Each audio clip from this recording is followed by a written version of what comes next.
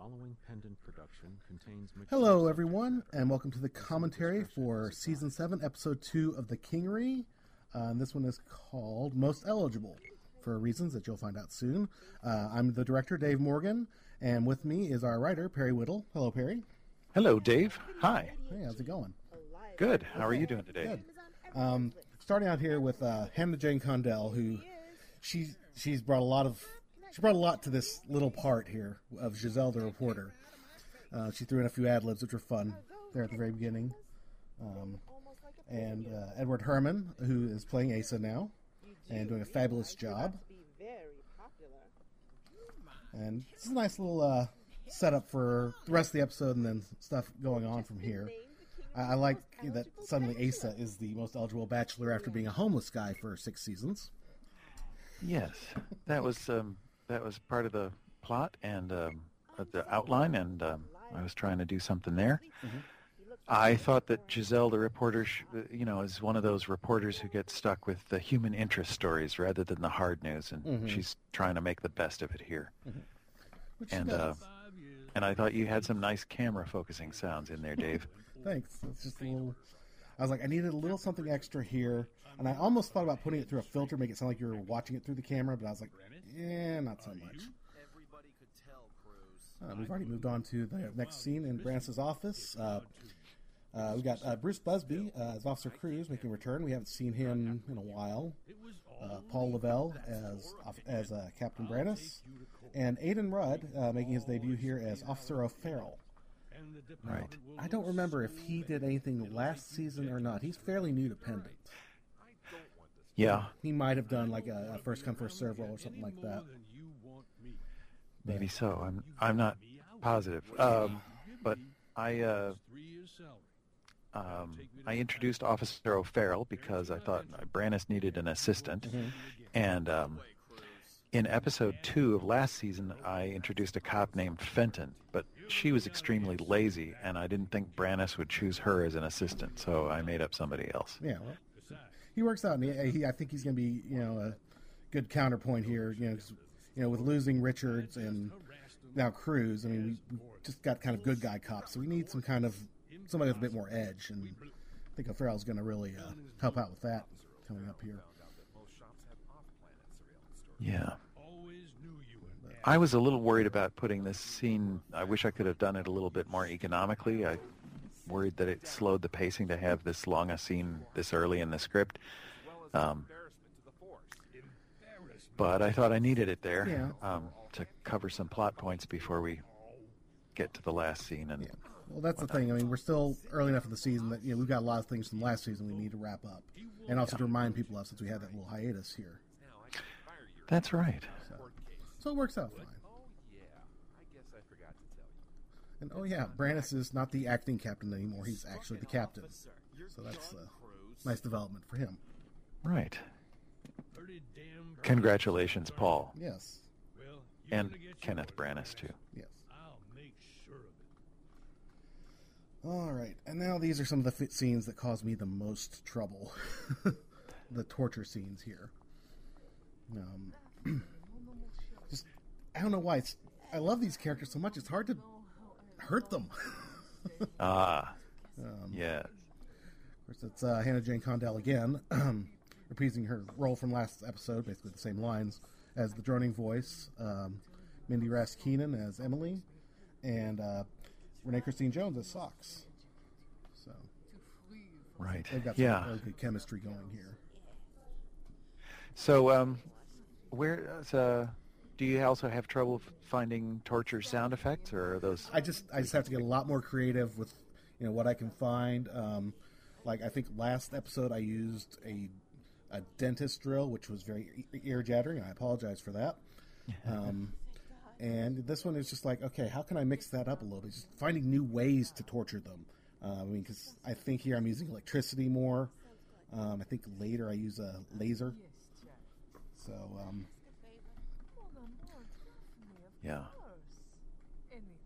Yeah, and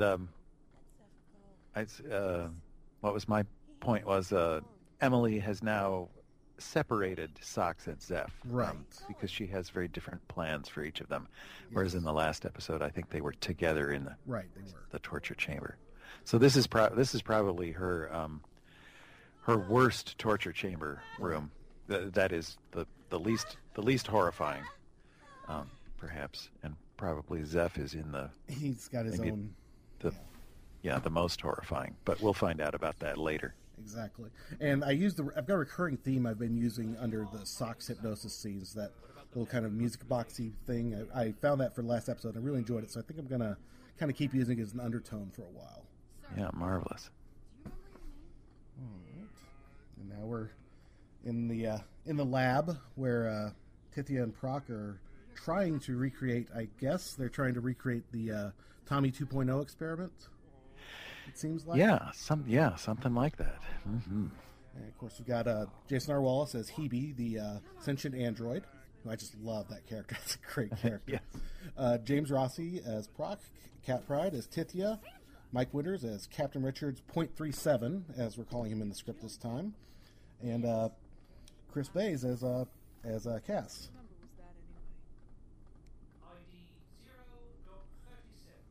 Right. One of the things about the way I write a lot of stuff and then have to throw a bunch of it out. Right. So I'd also written a scene without Cassandra where Tithia, Proc, and Hebe argued about what to do next. Mm-hmm. But anyway, I took that out because of space, and it wasn't really getting the plot very far forward. Well, it's okay. Sometimes you just gotta delete to create more. Yeah, I think I used some of that somewhere, but can't remember exactly where. So what about the high-tech sounds? The high-tech, again, that's a blending of several different beds and sound effects that I had. I think one of them is actually a music track, but it sounded electronic-y enough that I felt like it was just good as a good beepy boopy background. Yeah. I thought that was just a little added sound effect there, and of course doors. We go back and forth on doors in this universe. Some of them are regular doors, some of them are swooshy doors. So. Right. And now we start to see the effects of Asa becoming the most eligible bachelor at the Kingery. As he's hit on by Ricardo, the waiter, played by Richard Casto. Yeah, and Richard has added a lot of character to Ricardo, the waiter. He really has, and exceptional job there. And he's another guy that I know I'll always get a lot of ad libs from, and so sometimes I'll try to work some of those in as I can. And of course, we've got Tommy here, played by Pete Milan.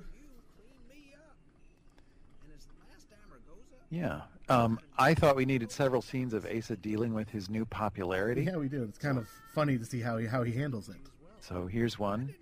And the outline didn't say this, but I thought that probably Tommy has won Most Eligible Bachelor year after year in the past. So I tried to suggest that Tommy may be sulking about not winning this year. Right.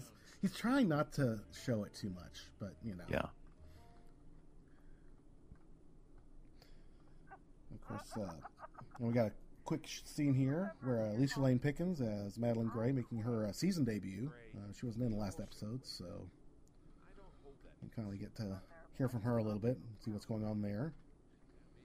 So we set up her return to the Force, maybe.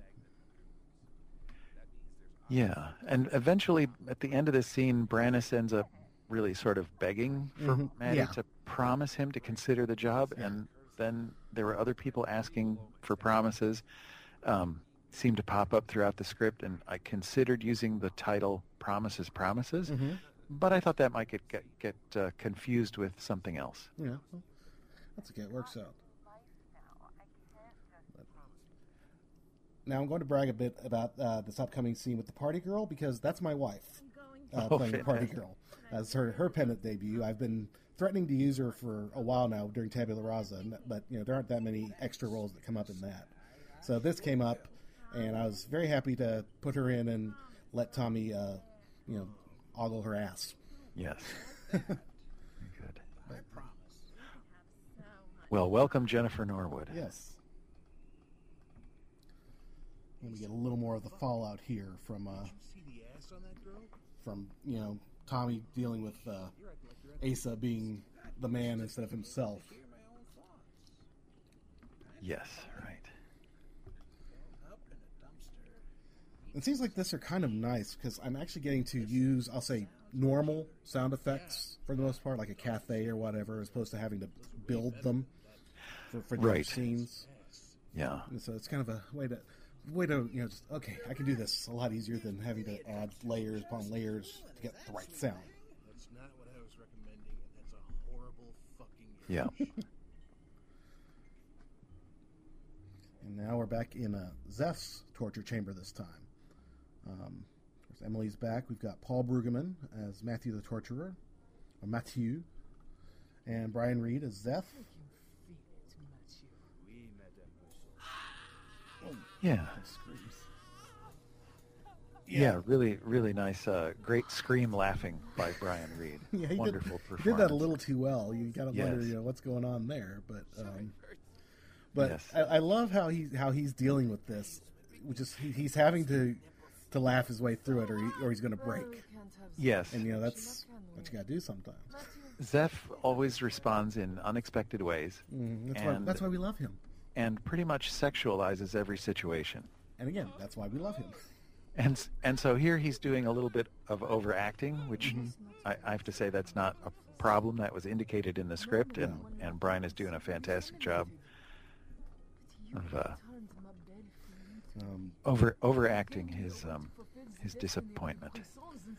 And you got to wonder what Matthew's wearing there, because there's quite a few buckles mixed in there with his coat, and so that was a fun little one to mix. Just some clothing. I think I just clanked some belt buckles together or whatever for that one. Yeah, it sounded very tortury, so that was good. All you need is the mask with the zipper on it to be perfect. That's right. That's another episode, though. That sounds kind of Star Trek-y, I know. But Yeah, a little bit.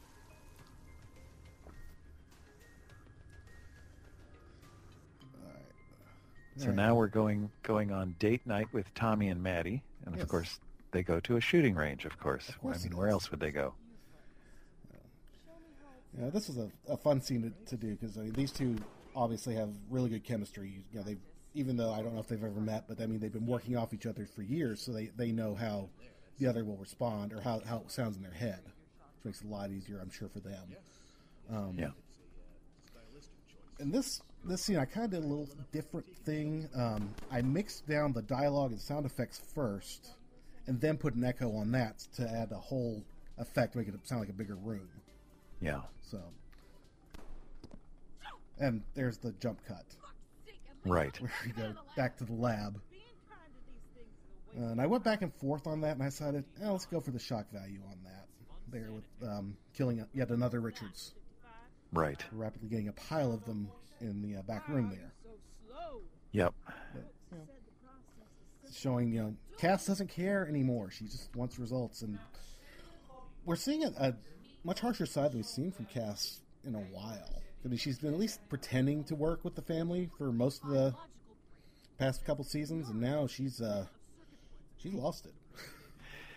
Yeah, pretty much. I think she's always pretty much very, very concerned about her own well-being, her own position in the family, and all that. And I didn't think we'd ever seen anybody hack off a hunk of Proc to eat before. But no, he's mentioned before that he's a delicacy, but right, we've heard about it, but so that was what I came up with to send indicate that Cass is going over the edge. Yeah, she's ready to kick some ass and take some names here. Yeah. And that again, that's just. I tried a couple of different things, but in the end, I ended up finding a stabby sound that just sounded stabby and pulley and just perfect for that. Just Yeah. No, it sounded very, very good.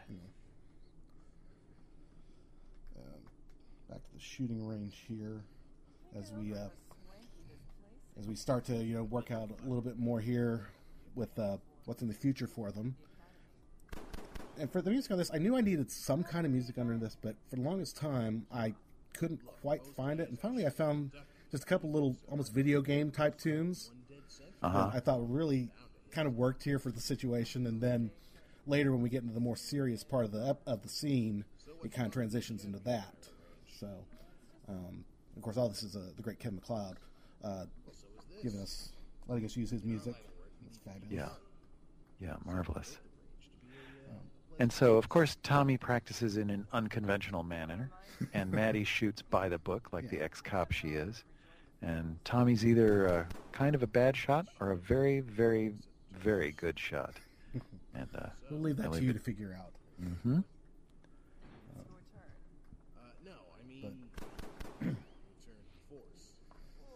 And the ricochets, that's another one that's kind of hard to find. And since I don't know how to fire a gun, I can't really replicate that myself. So I managed to finally find something that's like, okay, that works for that,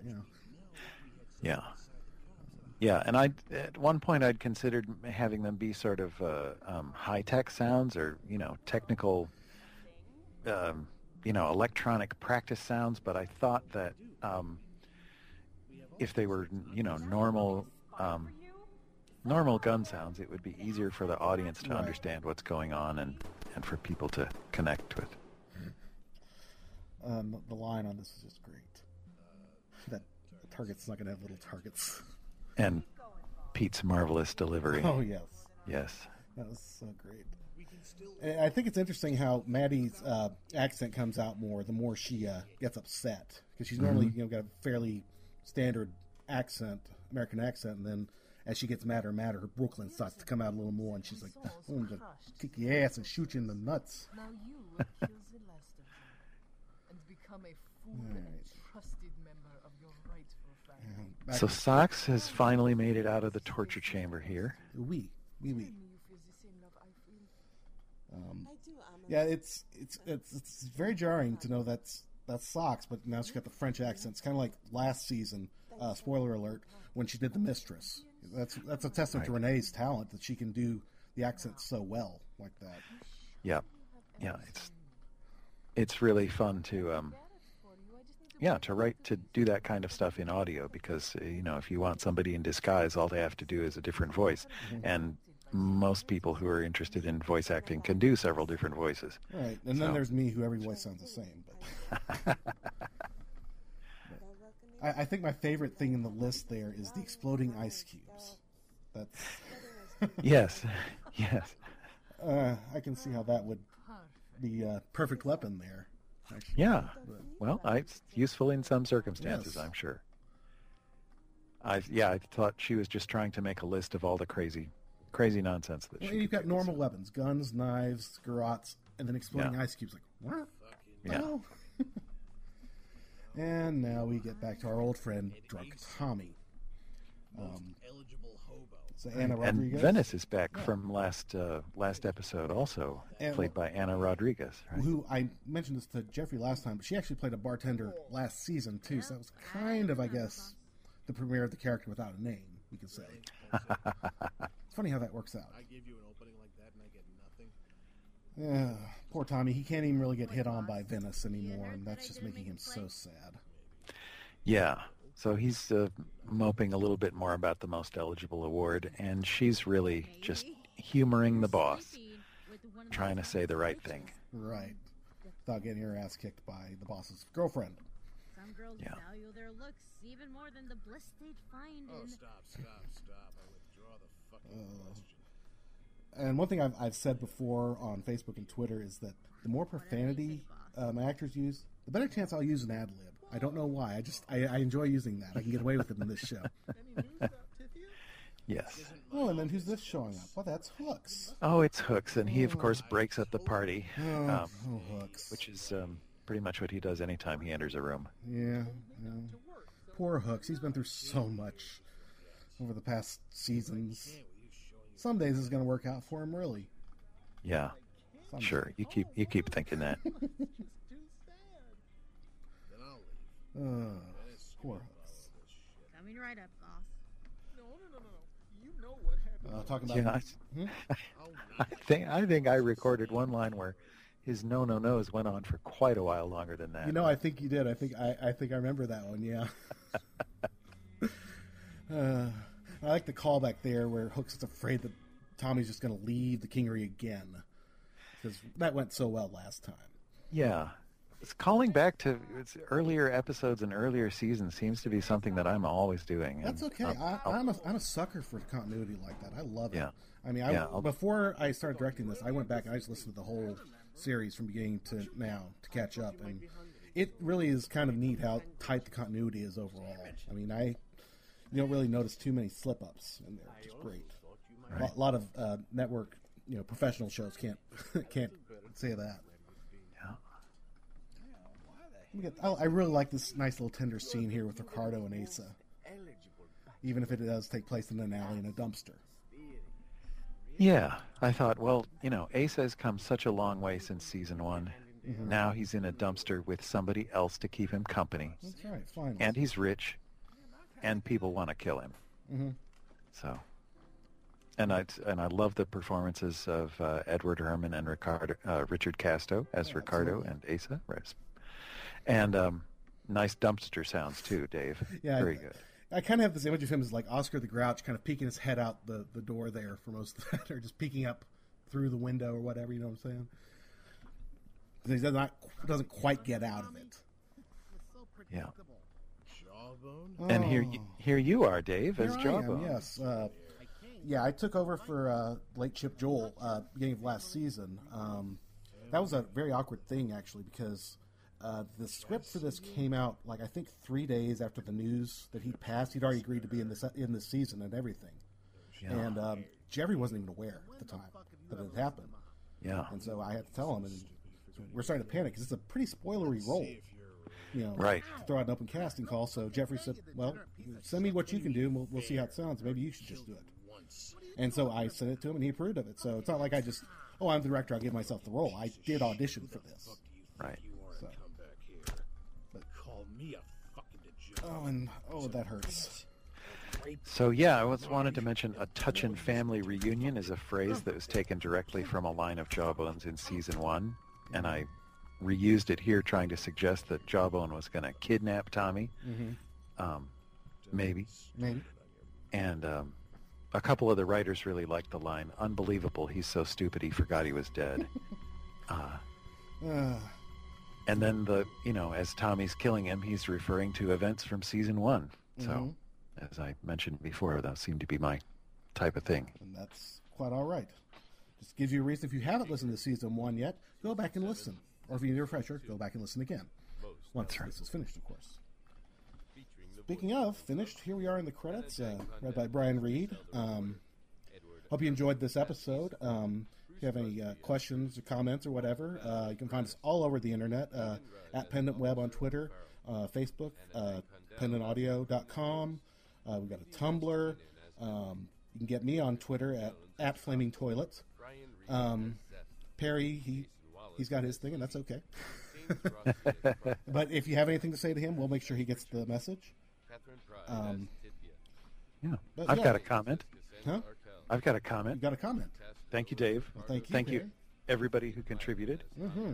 And the next episode is written by Pete Milan, so be sure to check it out and see where the story goes from here. Mm-hmm. We've done a lot of setting up now. It's time to start doing a little payoff, I think. Yeah. So hopefully you'll stick around and keep joining us. So we'll see you next month.